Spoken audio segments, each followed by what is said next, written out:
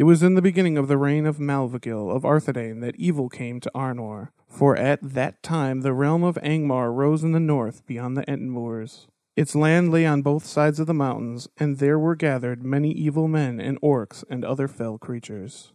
The lord of that land was known as the Witch King, but it was not known until later that he was indeed the chief of the Ringwraiths, who came north with the purpose of destroying the Dunedain in Arnor, seeing hope in their disunion while Gondor was strong.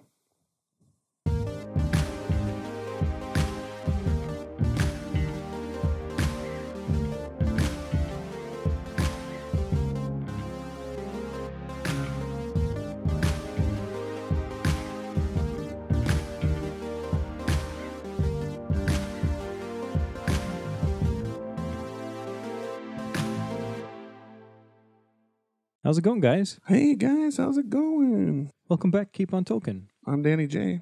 This is Joel N. And we're coming back to you with our second installment of our cool 3-part installment of The Kingdoms of the Dunedain. Hell yeah. And today we're going to be talking about the Northern Kingdom, Arnor. Right, so first part we covered Numenor. That was the first kingdom. The second two, after the fall of Numenor, they founded the two kingdoms in Middle-earth known as Arnor in the north, Gondor in the south. Mm-hmm. We're going to cover Arnor today. Yeah, and so this is a little refresher question here. So what we covered in the last episodes, we covered who the Dunedain were. We covered the creation of Numenor, the golden age of the Dunedain, the corruption of the Dunedain, the fall of Numenor. We covered Elendil, Anarion, and Isildur, and them sailing away with precious artifacts, and that's where we left you. Mm-hmm. They were getting helplessly thrown to the east. Right. So those are the precursor things. If you didn't listen to the last episode, it'd probably be a good idea to go back and do that. Check it out. I mean, the fall of Numenor is just a really cool story in general. Yeah, really cool. We were excited about it. It's like Atlantis in Tolkien's world on crack. Yeah. And it involves Sauron, so go for it. And we're really excited about that episode. We recorded it like 15 minutes ago. It was great. Doubleheader today, guys. Yeah. All about the Dunedain. The Dunedain. So All today, right. talking about Arnor? Yeah, we're talking about Arnor today. We left you with Elendil and his sons in their 9 ships sailing east, right? And just as a reminder, they're bearing with them the seedling of Nimloth, the 7 Palantiri, the seeing stones gifted to them by the Eldar, and presumably the Ring of Barahir, which we talked about in the last episode. There's no real clear-cut history of the Ring of Barahir for whatever reason, but we know it survives, so therefore it had to get out of Numenor somehow. And that's the only feasible way. That's the only feasible way. And that was in the year, Second Age, 3319, that they sailed away toward Middle-earth. And 1 year later, in 3320, Elendil lands in Middle-earth and establishes the Northern Kingdom, which he calls Arnor. And in this, we're probably going to keep referring to it as the Northern Kingdom, even though it is called Arnor. I prefer to call. What do you prefer to call it, Joel? Do you call it Arnor? I go back and forth. Yeah, I suppose. I mostly call it Northern Kingdom. So Northern Kingdom is Arnor, Southern Kingdom is Gondor, guys. So when you hear us refer to it as such. Yeah, we'll also throw up some maps to accompany this just so you can see exactly where we're talking about. Right. Gondor is where you know it to be more or less. It was a lot bigger. It was bigger then. At one point. And then Arnor is basically that huge region between the Misty Mountains and the Blue Mountains, that area that, like, the Shire, Bree is all in that massive area. That was all the Northern Kingdom at one point. Mm-hmm. So, yeah, Elendil lands in 3320 in the Grey Havens, and he proclaims something in Quenya. And I'm here to butcher that Quenya for you. Let's hear it. So here we go. Et Earello Endorena Utelian Sinome Maruvan Ar Hildiniar Ten Ambarmeta. And that translates to, out of the great sea to Middle-earth I am come. In this place I will abide, and my heirs, into the ending of the world. It's really beautiful. It's really beautiful. And a little Third Age tie-in here in The Return of the King, especially the movie. Aragorn actually sings this at his coronation when he becomes the United King. King Elessar. King Elessar. Yeah, and he sings it. It's beautiful. Oh, yeah, that's the chant that he starts up after he gets crowned, and then everyone quiets down and he starts chanting that very song. That's that very song. So when they arrived in Middle-earth, after the fall of Numenor, there was already a sizable immigrant population of Numenorians there because, as we'd mentioned previously, the Numenorians went everywhere. Yeah, literally everywhere. Yeah, they really populated the coasts of Middle-earth. At one point, they had almost like a coastal empire, almost. Yeah. It's not quite as it was. They got attacked by Sauron a lot. But there were still a lot of remnant immigrants of Numenor. Yeah, definitely Numenorians living here, and they're most likely living under Gil-galad. Right. Yeah. As the men living in Middle Earth, they didn't really have their own kingdom. Mm-hmm. They just kind of went with the elven kingdoms that were there. Mm-hmm. Yeah, just like the Edain of old. Until now. Yeah, until now. Now they have their own king, guys. Yeah, if you were to ask like Turin, who's your king, he'd be like, oh, it's Fingon. You know. Right. High King of the Noldor at the time. Mm-hmm. But now we get to the kings of men.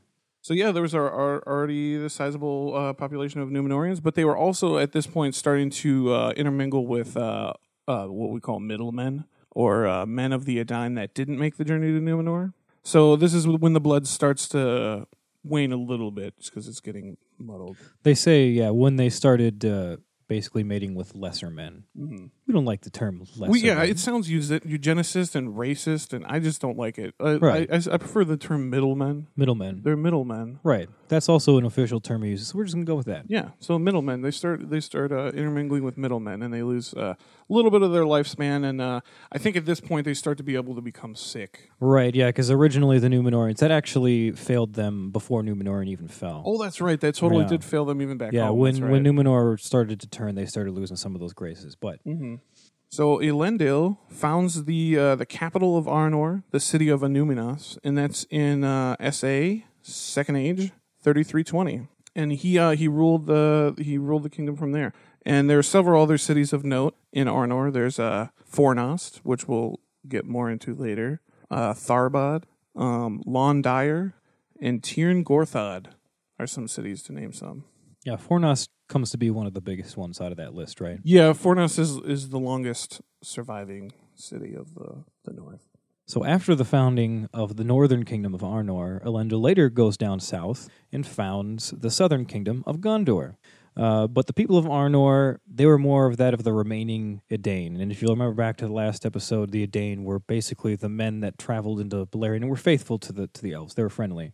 So the folks in the northern kingdom were mainly the Edain that lived in friendship with the Noldor and some of the faithful Numenorians left over. So all in all, the Northern Kingdom was a lot more in tune and knowledgeable of the Elder Days than the folks down in Gondor. In the Southern Kingdom. Mm-hmm. Yeah, I imagine that the Northern Kingdom would have been closer to what Numenor was like in its glory days.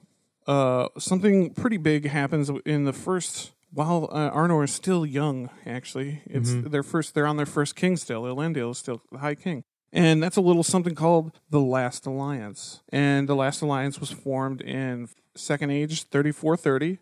And it was, they're combating the growing threat of Sauron. Right, so this is after the initial ring scheme that happened in the Second Age. They defeated Sauron once in the Second Age after he originally made the rings. Then he went to Numenor. He basically got defeated again, and now he's arisen again after that. And I think he's coming out of Mordor at this point, is he not? Yep, out of Mordor. Yep.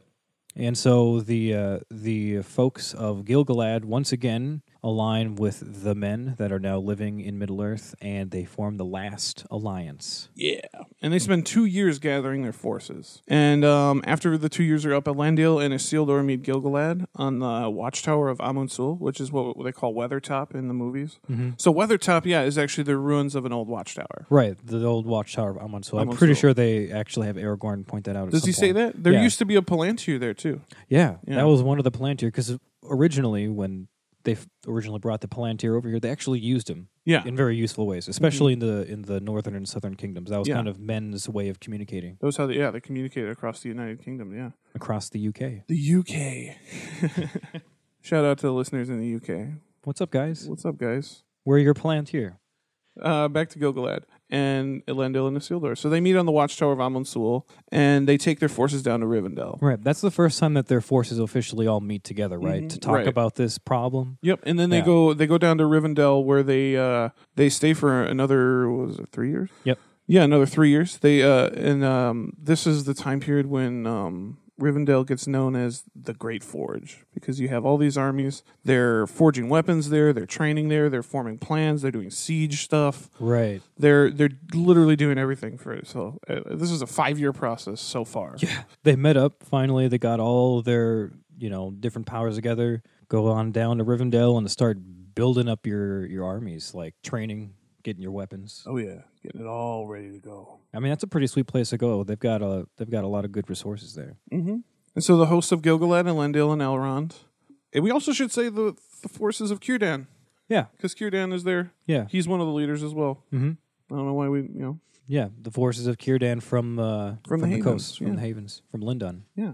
So they travel down the Great River, where they're joined by hosts of elves from Lorien and Greenwood. These are Nandor elves. They're green elves. Right. So we had all the men getting together in the north, going down the Great River, and as they go south, they come across Lorien and Greenwood, or what we'll know as Mirkwood. Mm-hmm. And everyone's just joining up in this alliance. Everybody's joining up, except for the dwarves. Except for the dwarves. And Lorien is led by somebody called Amdir, who's their king, and Greenwood is led by Orifer, who's the father of Thranduil, who's the king in the Hobbit. So that's Orifer is Legolas's grandfather. Exactly. So they go even further down the river after they meet up with Amdir from Lorien and Orifer from Greenwood.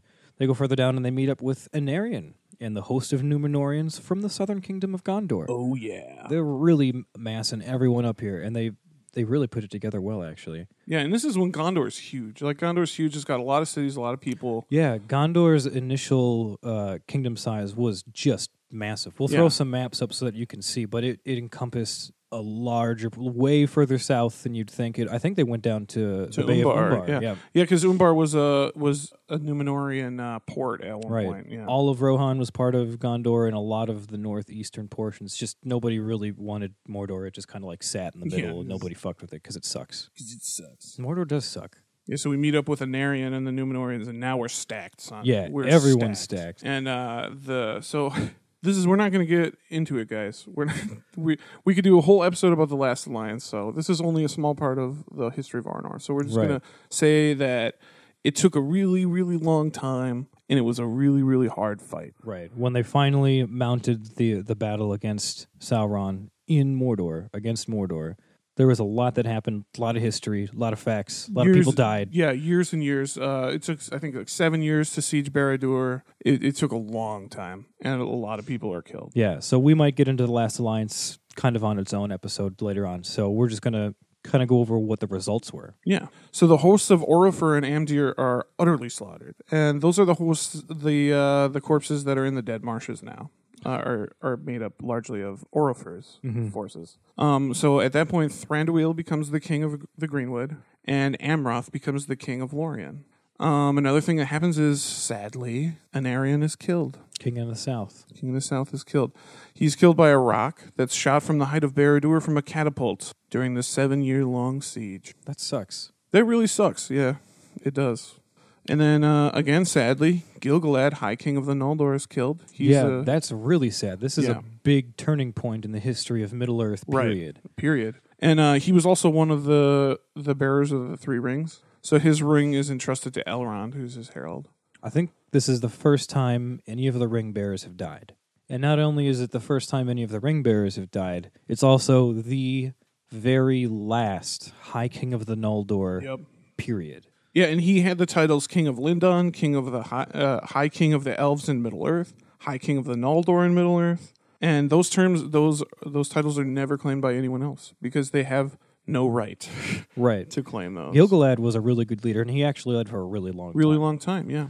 And I mean, he's the son of Fingon, Yeah, losing the last High King of the Noldor, I mean, that stretches all the way back to First Age, pre-First Age. Mm-hmm. Like, that is a major line of history that's just ended. And like we said in our last episode, kind of bridging between the Age of Elves and the Age of Men is a huge turning point. Right. Because the Noldor essentially have no leadership anymore, and they don't have a kingdom really after this anymore. Yeah, no, they don't. The Noldor don't really have their own kingdom. They have a few outposts, like I'm sure there are Noldor in Lindon with Círdan. Yeah, and then there's a and then Rivendell's kind of a haven, yeah, but there is no official kingdom of the Noldor anymore. No, yeah, they're just kind of they're scattered around the population of other elves. A really sad turning point in the history of Middle-earth. Because the Noldor have been a huge part of history for a long time. Right. Some good things happen as well. Sauron is overthrown Right. after this battle. His host is utterly defeated. They've all either been slaughtered or fled.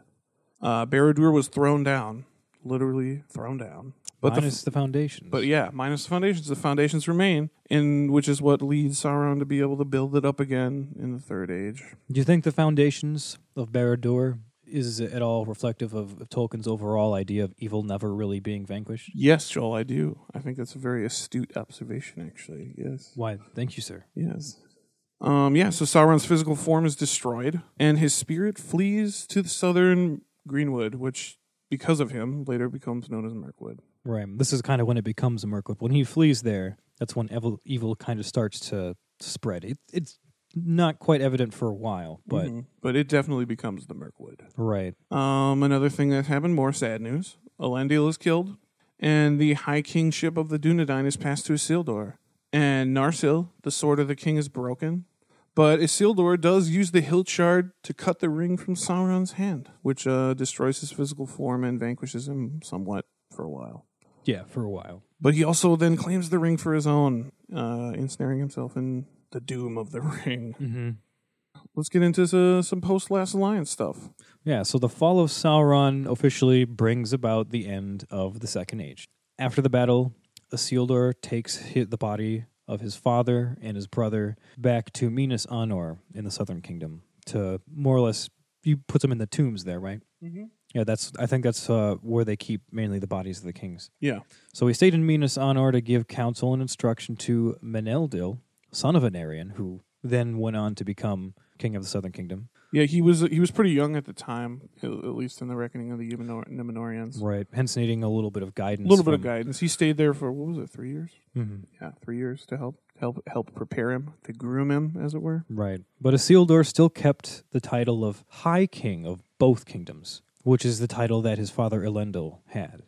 Because when Elendil came over, they founded the two kingdoms, but Elendil still remained the High King of both. Right. And so Isildur now took on that title. Mm-hmm. And on September 5th, Third Age 2, Isildur sets out to make his way back to the Northern Kingdom. And he takes with him 200 Númenórean knights and his 3 eldest sons named Erotan, Cirion, and Elendil. And on this journey is when we run into what's known as the disaster of Gladden Fields. Yeah, this is a fucked up moment. It's a slaughter. Yeah. So Isildur and his men are attacked by orcs while crossing the Gladden Fields on their way to the High Pass of the Misty Mountains, which is the High Pass is the where the hobbits were in the Hobbit where they crossed. Oh yeah. Yeah. The High Pass of Karok, I believe it's called. Yeah, right outside of Rivendell, essentially. Right. Yeah. Yep. Just northeast. Yeah. And they're on their way to the High Pass. They're outnumbered 10-1. So what happened? Isildur's like, oh, okay, this is very not good. So he takes his esquire Otar, and he sends him ahead to Rivendell, and he gives him the shards of Narsil, and like I said earlier, probably the Ring of Barahir. Presumably the Ring of Barahir. Yeah, we had this conversation earlier actually because so at this point in the history of the Dunedain, they're once again friendly with the elves, so we'd assume that one of the leaders would be wearing the ring. Right, yeah, you'd assume, yeah. Right, and 2 of the leaders just died. Elendil died, and Anarion died. So even if... Who else is wearing the ring? Right, of the 3 of them, 2 of them were dead, so we know that Isildur would have gotten the ring at this point. And we assume that he must have sent it off, because what happens next? Because his 2 younger sons are killed in the battle, and then Elendil, his oldest son, begs Isildur because he knows about the ring, and he's like, you need to take the ring, and you need to get out of here. Yeah, the One Ring, the Ring of Power we're talking about. The Ring of Power, which he cut from the ring of the hand of Sauron. So Isildur, because he's a valiant man, he's, say what you want about him, he did refuse to destroy the ring, which is a moment of weakness, I would say. Mm-hmm. But also, he doesn't want to leave Elendil and the rest of the Númenóreans to be slaughtered. Right, he's faithful to his people. Yeah, but he reluctantly agrees because he knows it's important. And he flees wearing the ring. And Elendil and the remaining Dunedain are slaughtered, every single one of them. And Isildur attempts to swim the Great River. And what happens is the ring slips off his finger. and he emerges from the water. And I was actually reading something how it describes him losing the ring as he kind of feels glad for a moment that he lost it. Really? Yeah, because there's a great burden has been lifted, and then he comes up out of the water like feeling kind of refreshed, and then he gets shot by the arrows. Yeah. Yeah, so He becomes visible and he gets killed by orc arrows. They just shoot him from the banks of the Just- river. killed him. And that is the death of Isildur. And I don't think his body's ever found, is it? I don't think it is. But did you know that Saruman was secretly searching the Gladden Fields for the ring, and he found? I just read this yesterday. He found one of the royal jewels that Isildur wore. Oh, really? Yeah. So he did find some evidence. Yeah, some evidence of Isildur. So whether or not he found his body or not, I'm not 100% sure. Yeah. So, but at that, knowing that Isildur was killed in the river and we don't know what happens to his body, we assume that he must not have been wearing the ring of Barahir at that At the moment. time, Which is yeah. why we think he passed the ring of Barahir along with the shards of Narsil to his Otar, his Otar. esquire. esquire. So with Isildur dead, the throne of the Northern Kingdom goes to Isildur's youngest son, Valandil, who was actually safe in Rivendell during the last alliance because he was too young to fight. He takes the crown when he comes of age in the year Third Age 10. But this is specifically different from Elendil and Isildur. He does not claim the crown of High King of both kingdoms like his father and grandfather, but only the Northern Kingdom.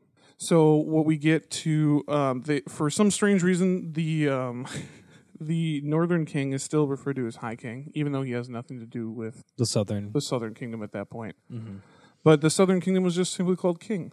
So the two kingdoms are sundered at this point. The line of Isildur is running the North Kingdom, and the line of Anarion in the South in the Southern Kingdom. They're still friendly with each other. Oh yeah, no, for sure. They're By all totally means. sister kingdoms. They're But now they are actually separate. separate. There isn't entities, any yeah. overall ruling entity. They're separate kingdoms now. Yeah, and so the Northern Kingdom, which we know as Arnor, has 10 kings in all. Valandil ruled the longest with a reign of 247 years. Holy shit, that's a long time. That's even longer than most of the Numenorian kings when they Yeah. had those extremely long lifespans. That's crazy long.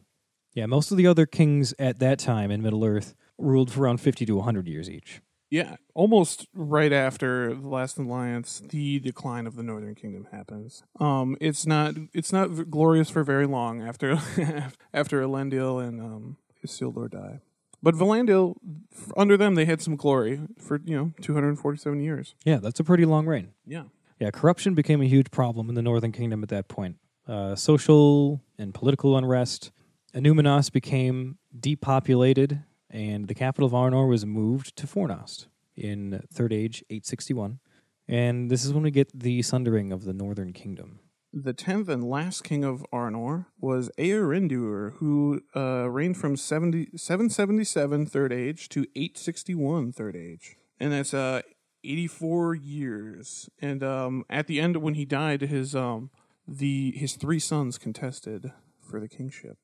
Normally, the eldest son would take the throne, but that was not so. And a mini civil war broke out, and the kingdom was split into 3 kingdoms. Yeah, so now the Northern Kingdom of Arnor, is it still considered the Northern Kingdom at this point, or is it just called the three separate?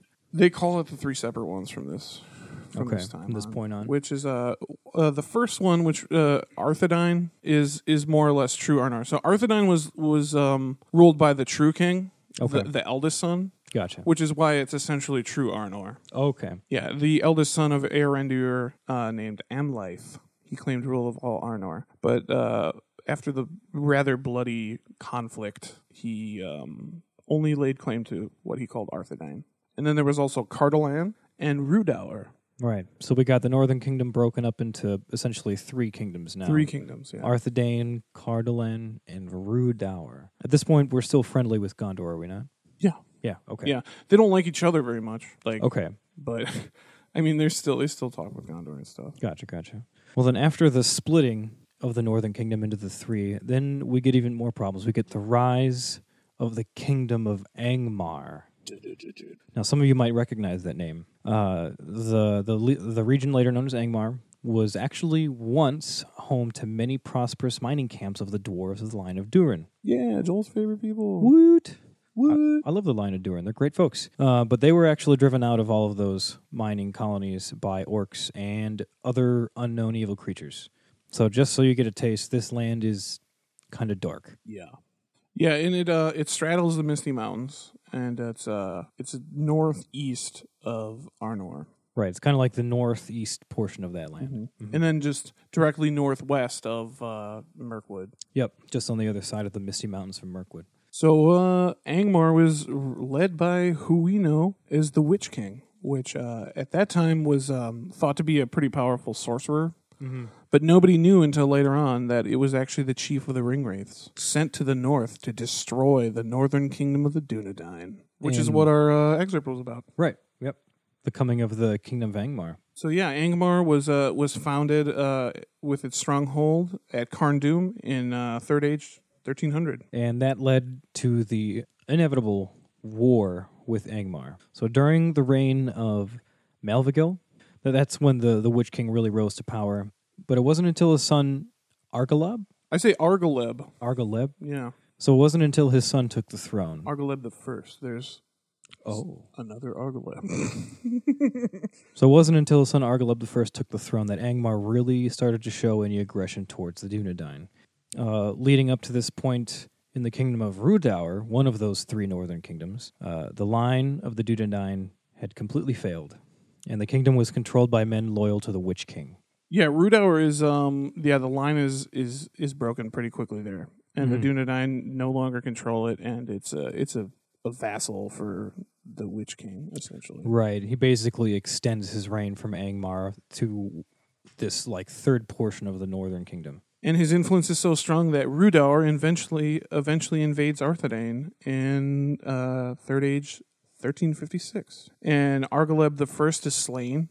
And the armies of Cardolan, who were still friendly with Arthedain at this point, helped maintain a line of defense against Angmar at the Weather Hills, which is where they kind of held them from, sweeping out to the sea and destroying all the rest of the Northern Kingdom. Right, and at this point we got a little bit of an alliance at the last second between Cardolan and the kings of Arthedain, and for a time, once again, it was called Arnor again. Yeah, they reunited for a little bit and became Arnor again. Isn't that nice? Mm-hmm. So that happens, but then in the year shortly after, in 1409, Third Age, Angmar annexes and completely terminates the kingdom of Rhudaur. It's basically like, this is Angmar now. You're done.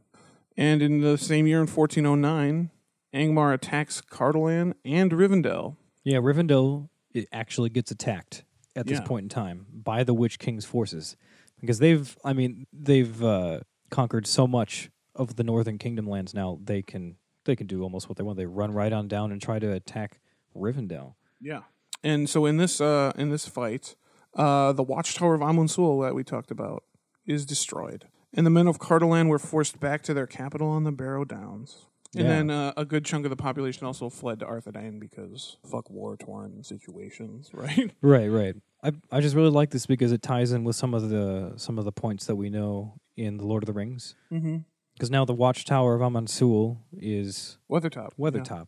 As we know it, destroyed. The Shire is actually completely within the realm of Arnor, and the hobbits actually still swear fealty to the King of the North.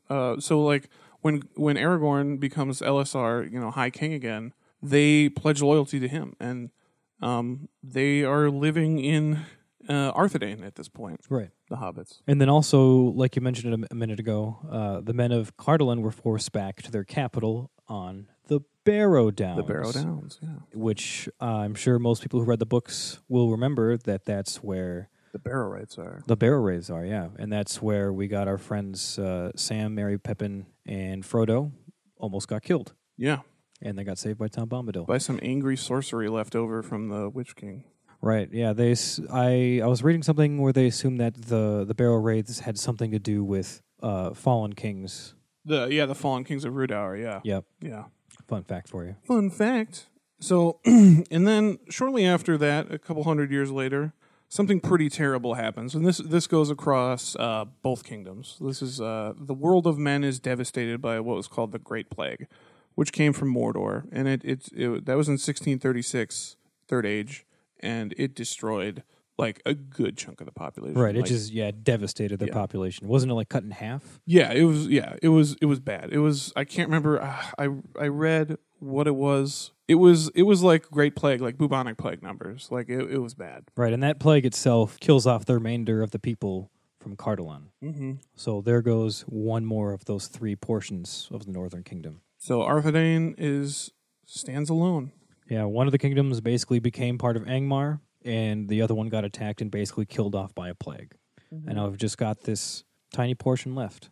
And in in the Third Age, 1974, the kingdom of Arthedain falls, and Fornost is taken by Angmar, and there is essentially no Northern Kingdom anymore. Every last part of the Northern Kingdom is now fallen. Yep. And that leads to one of the bigger battles in the Third Age, the Battle of Fornost. Yeah, this is one of the things that I don't know much about, so I was kind of excited about this episode, getting to learn so much about the Northern Kingdom. Yeah, Battle of Fornost is nuts. We should do a whole episode about it. It's pretty crazy.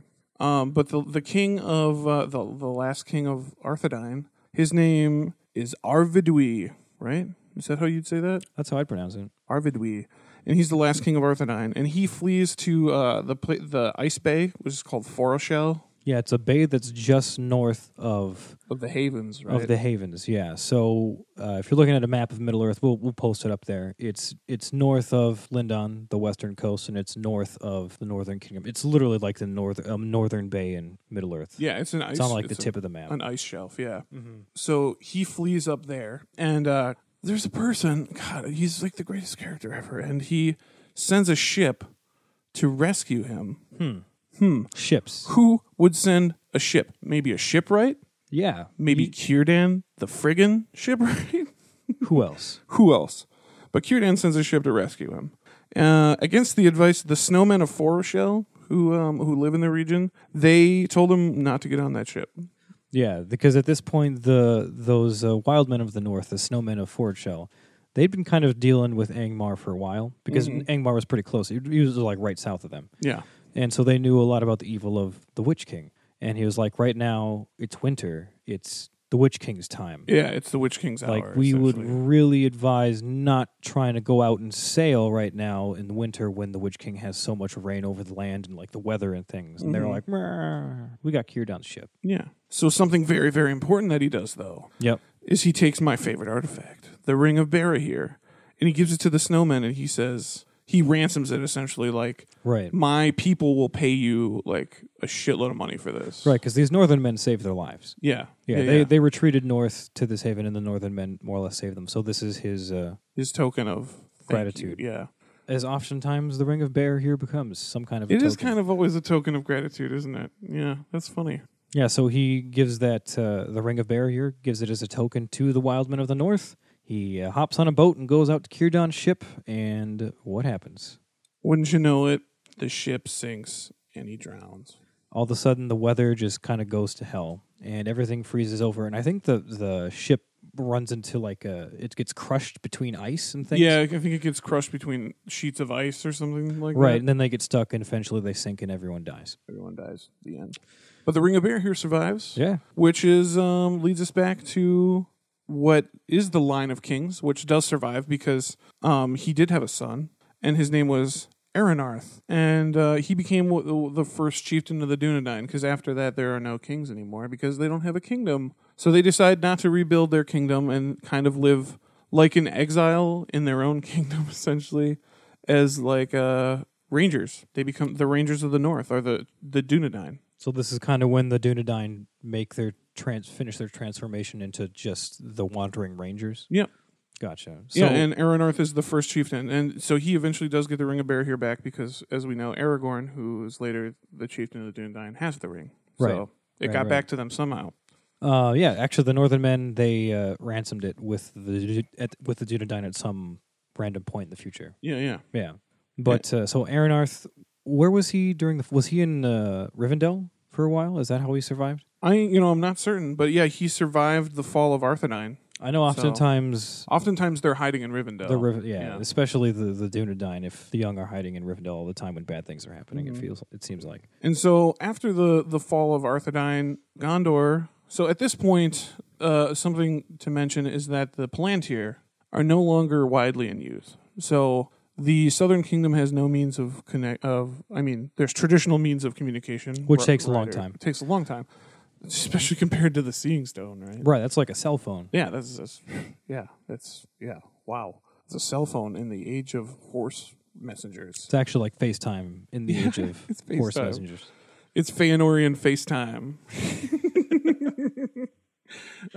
So yeah, they're not using those anymore. So Gondor doesn't know that the North Kingdom has fallen. Right, the communication is not there like there once was. So they send a pretty big host of men to help out. They sail down the Great River and set sail up the coast to Arnor. And they get there and they discover it's too late.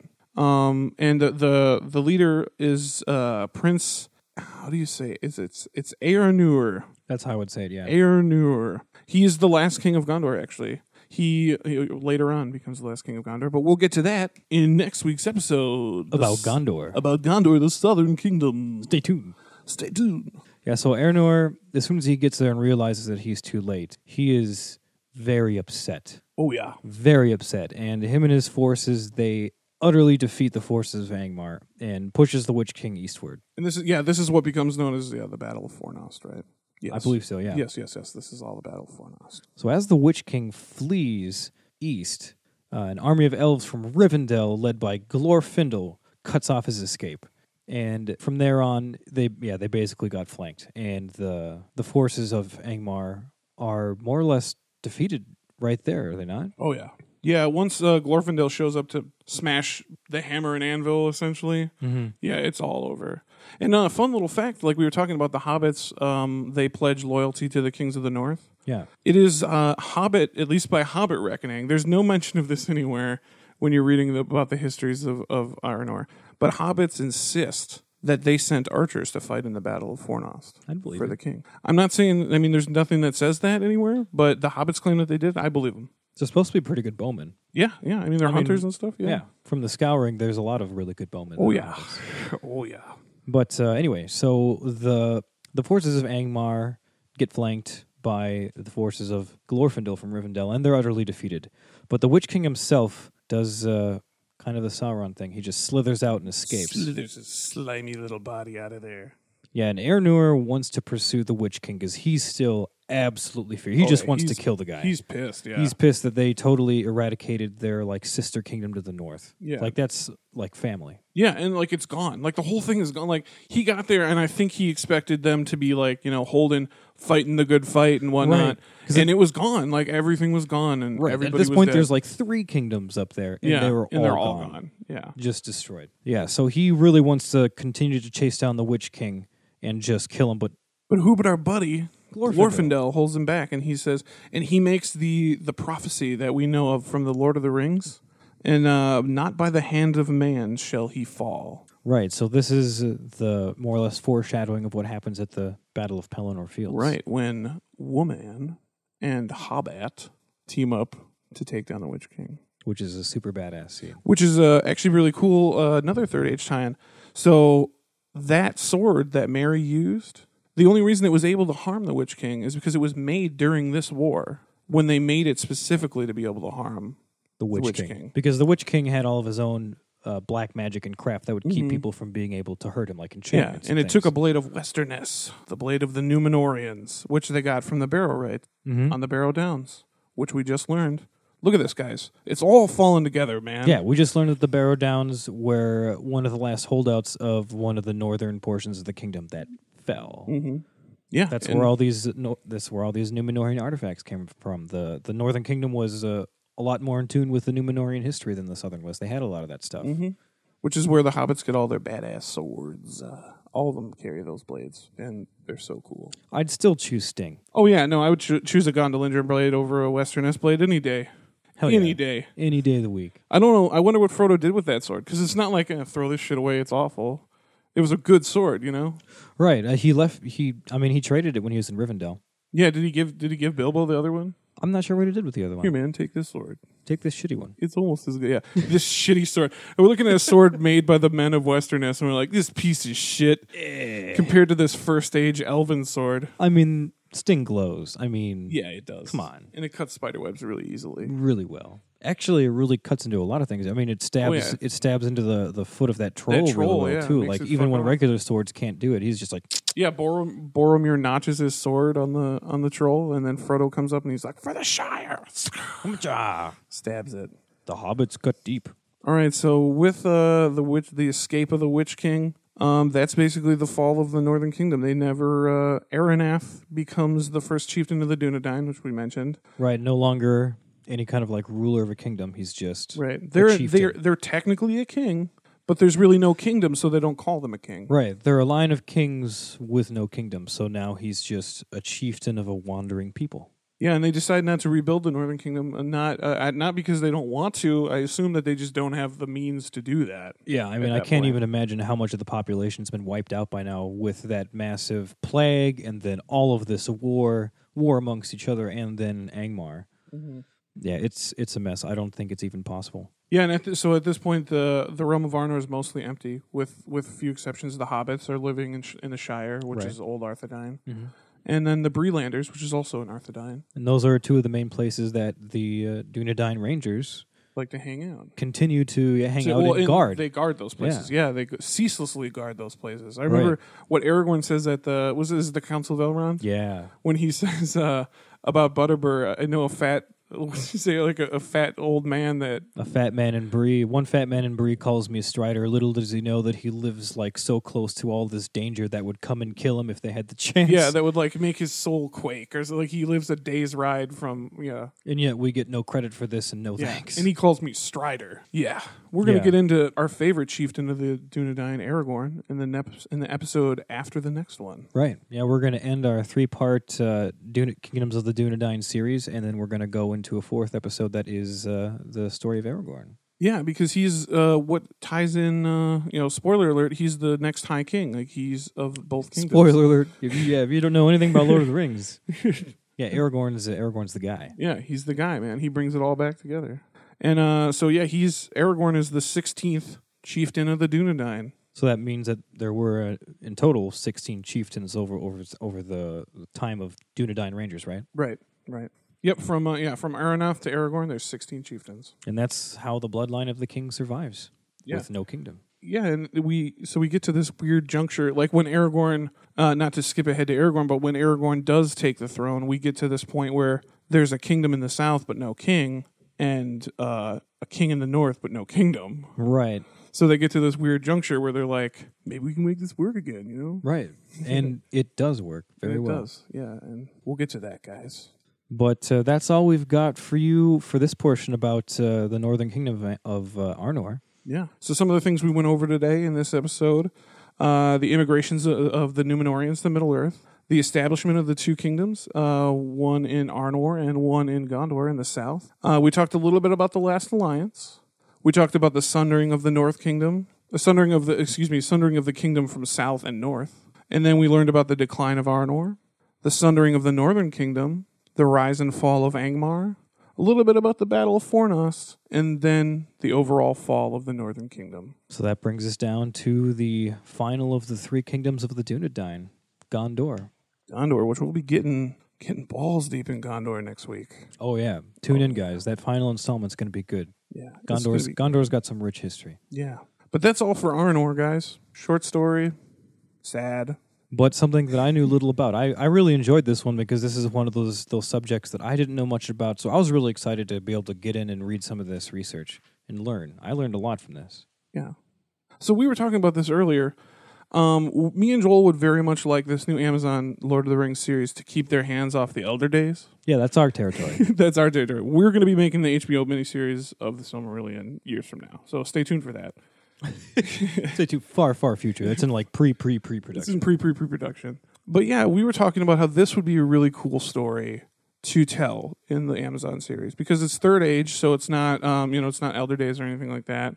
But also it would really kind of help explain the setting for that the Lord of the Rings takes place in, like this crumbling kingdom of the Dunedain, Right. Because they said that it was going to be pre-Fellowship. which is definitely this is Right, but definitely they're still calling it a Lord of the Rings, so I assume that means it takes place somewhere within or near the Third Age. They didn't make it sound like they're going back to the Silmarillion, otherwise I assume they would have specifically just called said it so. that. Yeah. So I'm assuming it's going to be Third Age stuff. So Third Age stuff pre-Fellowship, probably pre-Hobbit. I'm assuming is going to be the fall of the Northern Kingdom, and I'm excited for that. I think it could be really cool. Right, you could make a hell of a miniseries out of like the history of Arnor and Gondor and the fall of the Northern Kingdom, and this entire time when you get to go through this dramatic story with these like multiple huge battles and wars that go on, you can constantly do what Tolkien's work loves to do: reference this ancient history of the fall of Numenor. Right. Yeah. And that's a really badass story that you can constantly reference, and then you get that